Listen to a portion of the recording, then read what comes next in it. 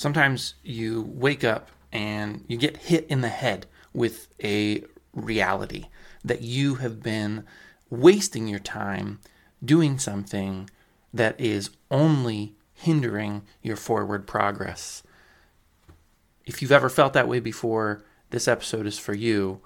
And furthermore, if you've ever asked yourself, why is my book not selling as many copies as it should? That is an answer I'm going to start to tackle today. So please keep listening to find out why your book isn't selling as many copies as it should and what you can do to fix it.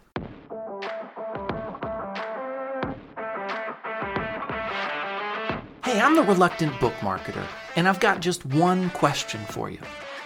Do you see your novel as $1 million asset? Because if you don't, and you want to, you're in the right place. This is the only show for novelists who want to shift their mindset away from fear and toward abundance. Because you can sell more books than you ever dreamed when you believe in what you're doing.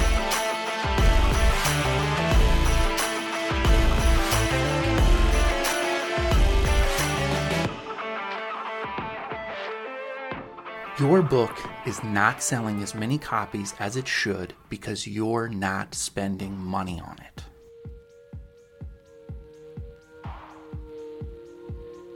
it. Hey, that's it.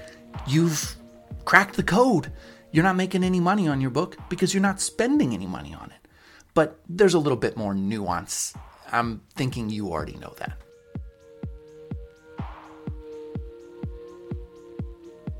All right.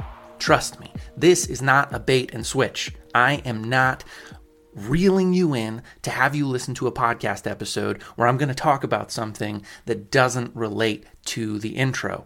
But I do want to let you know that this is an episode about money. And you're going to be hearing a lot more of this going forward because I had the realization just this morning that one of the things I've avoided talking with you about is one of the things that I'm actually an expert in. And so let me put this in perspective because some of you are probably going to be turned off by a little bit of what you consider to be bragging. I'm not bragging. I just want you to understand my credentials so that maybe you'll listen to me when I talk to you about how to sell more copies of your books by using these money principles. Okay.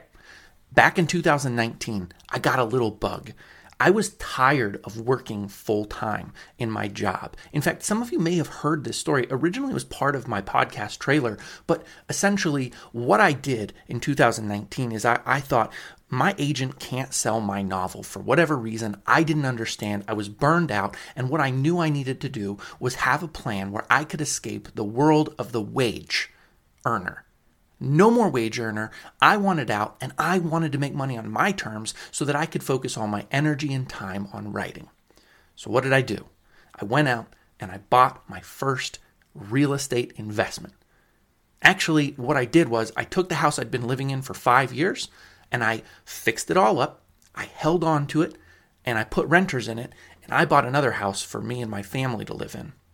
So I had a rental house and the house I was living in. And then I started searching everywhere and researching and studying.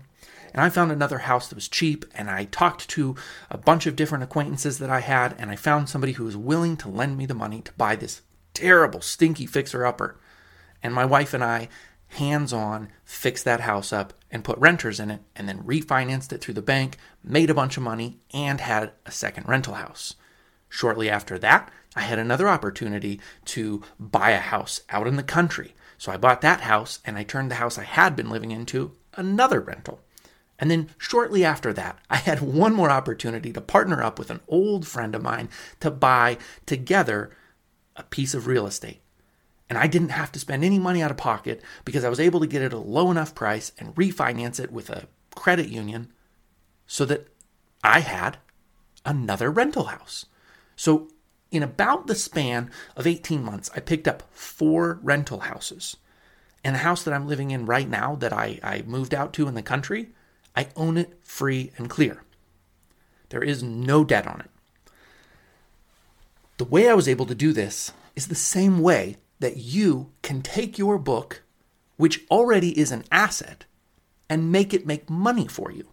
There are some principles that you have to follow and think about when you finish writing a book. Because the hardest mindset shift you're going to have is flipping your brain from thinking of your work as a piece of art or a personal expression or an entertaining yarn.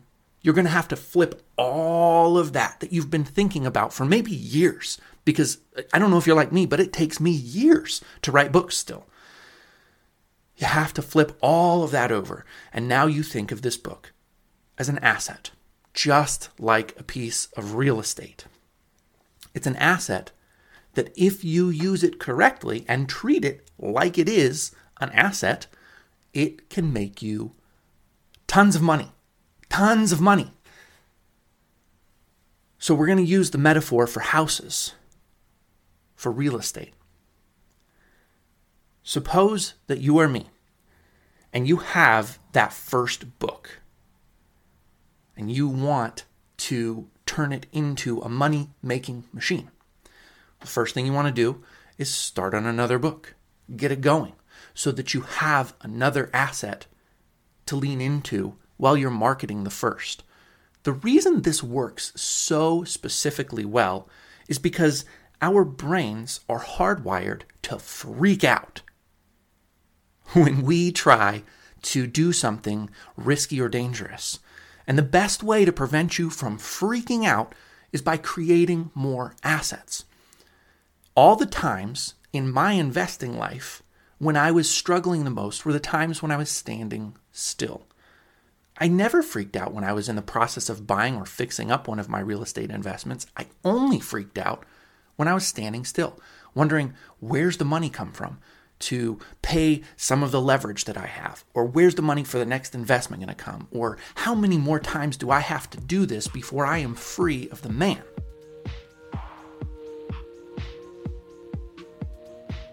In the coming weeks, I'm going to discuss with you a variety of strategies and dive deeper into the process of using this mindset about your book as an asset. I'm going to talk to you specifically about how you can leverage it to make the most money on it. But right now, I really want to make sure that you start to buy in to the new way of thinking about your book.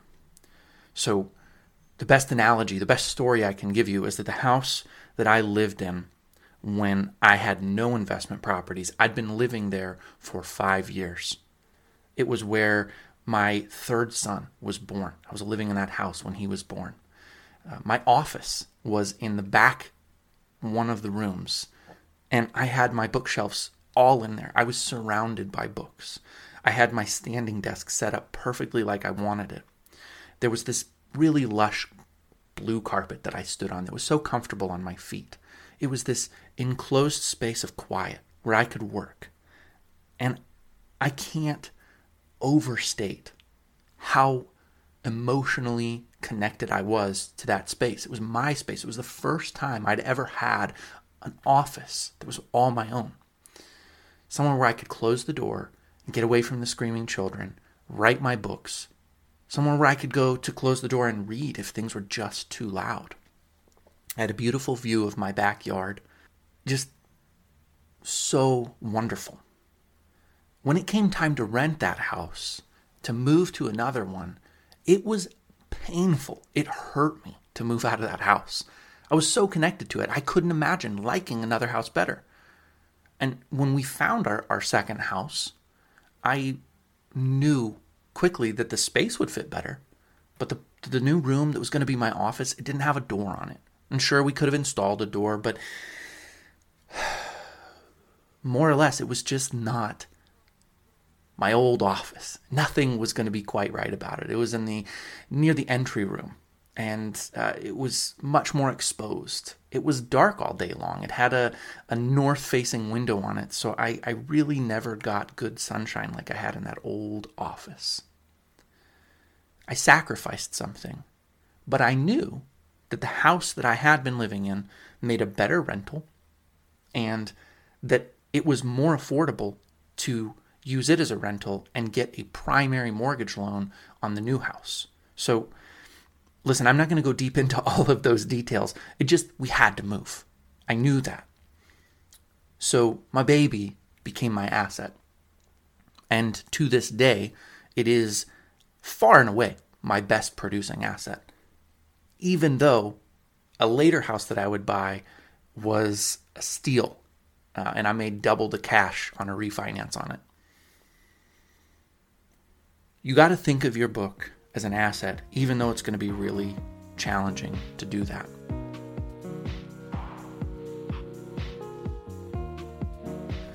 So, I've said this word so many times, asset, and you probably have in your mind what an asset is. Cars, wedding rings, houses, stocks, bonds. Anything that has value that doesn't depreciate ultimately with use is an asset. Now, there are better assets and worse assets. There are assets that banks will treat as assets that you should not think of as an asset. However, let me ask you an obvious question, but one that bears asking anyway. Can a book lose its value? No. The vessel that it's in can. Maybe it's a paperback, maybe it's a hardcover. That vessel can lose value. But the words don't go away. The words don't change unless you edit them. The words don't change. They remain the same. So you can just make more of them.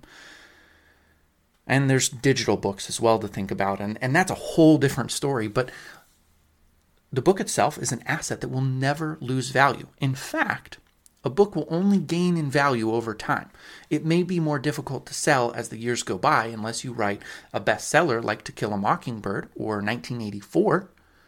But ultimately, the book itself never loses value, and it gains value over time because as money inflates, so does the cost of books and the purchase price that's acceptable. So today you may be able to get a great deal and think a 99-cent book is a steal. In a couple of years, or maybe a couple of months, the way things are going, it may be a steal to get one for $1.99, and you might not even shrug. Well, your book just doubled in price overnight because money inflated. So you have an asset that is inflation-proof. That is an awesome thing. Celebrate that.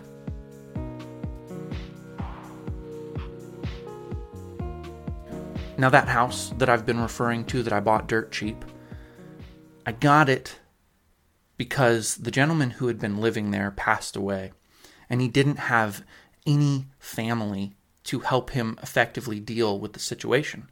So I was able to get it at a really good price. But the trade-off was I had to clean up a place that man had smoked in for at least a decade. Had pets pooping and peeing on the wood floors. The smell in that house was horrific. No regular buyer would have gone in there and said, yeah, this is where I want to start my dream. And so my wife and I wore respirators, and we ripped out every single thing in that house. We kept nothing. It all stank so tremendously bad that nothing was salvageable. We tore everything down to the base. And then we got an oil paint, and we painted every surface of the house, ceilings, walls, floors, everything in a white oil paint to lock in the nasty smell. And then from there, we started doing improvements and making the house a great place for a renter, for a tenant to move in. When it was all said and done, we hadn't spent a ton of money. Now, we did DIY it, but hey, you're an author. You get DIY. There's really no other way to make an asset. So we're all good there. You're going to DIY your way to having a great asset. And along the way, your book is going to be a lot like that house. It's going to be stinky, smelly. There's probably going to be dead people in it. And it's just going to be a mess. But eventually, you're going to get to the point where all of the fixins look really nice. And what did I have to do right away with that asset, that house, that you also have to start thinking about doing with your book? I had to buy it. I had to find money for it. And finding money for it was a challenge because I didn't have the money to buy the house. I had to go to somebody else and borrow money. And that meant taking a risk on myself because if I was wrong about the market or the cost, or if I found out that termites had infested the place, I was in trouble. There are some unknowns. You can mitigate some risk for sure. And I did. But there's always the unforeseen, and we landed in plenty of unforeseen. We had a contractor who totally defrauded us on a project they did, and that came out of my pocket. We had some other issues along the way for some of the technicalities I couldn't fix with the roofing, and it hurt. On Christmas Eve, that house had a massive water leak in the basement that I caused by being stupid. That cost me a lot of money and a headache. But in the end, a huge amount of the wealth that I created came from that house. And that's how you have to think about your book. Bet on yourself, because the book is good if you've paid the money to make it that way. Nobody makes a great book for free. Get it out of your head. It doesn't happen. I promise you 100% you are not the exception to the rule. Your book is trash unless you spend money to make it good. Even if you are the top editor at an editing agency, you cannot edit your own book. It's impossible. I don't know why that is a rule, but it is a rule. You have to get an editor.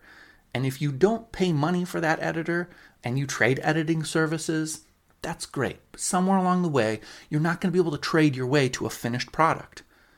Okay? You're going to have to spend money on a great cover design. And listen, let me step back a little bit because we are talking specifically about self-publishing right now. I can apply all of this to traditional publishing as well. But I think a lot of people coming right now are listening for self-publishing information. And so I will do a future episode where I talk about traditional publishing and how this all fits. It is important for a traditionally published author to understand you still have to spend money on your asset. You can't expect the publisher to spend all the money for you. That's kind of like getting a free house. Doesn't happen. It doesn't happen. Even if you inherit a house from your parents, there are stipulations, and you're going to have to pay capital expenses like replacing a water heater eventually. There are just things that go with upkeep. Anyway, I've gotten on a tangent. I want you to hear this because it will change your life if you just embrace it. Even if you're poor right now, it's okay. Take on a little bit of extra work if you're able to set some money aside if that makes you more comfortable, or start saving as you're building this book and you're writing the first draft if you're not already finished with the draft. Whatever it is, wherever you are right now, just put it inside your head that you're going to spend several $1,000s to get the book ready for publication. And that's not where the money stops. You're going to have to spend money to advertise it. You're going to have to spend money on marketing. You're going to have to spend more money on advertising and then more money on marketing. You're going to have to spend that money because you can't get the results you need going door to door. You can get some great results going door to door if you're willing to do that work. I highly recommend it. I highly recommend leaning on your family and your friends network and telling them to buy a digital copy for $4.99 because dang it, they know you, and $5 is the cost of a freaking cup of coffee from Starbucks right now. How stupid is that? You could drink a cup of coffee, or you could support your best friend, your family member, for $5, and that book will change things for the author. You can say, I knew him when, because he's going to be a New York Times best-selling author. But you got to spend money on advertising because you don't have a network big enough to get the sales by word of mouth. You're going to have to find new readers that you've never talked to before. All the strategies in the world cannot get you in front of enough readers through friendship, through time spent.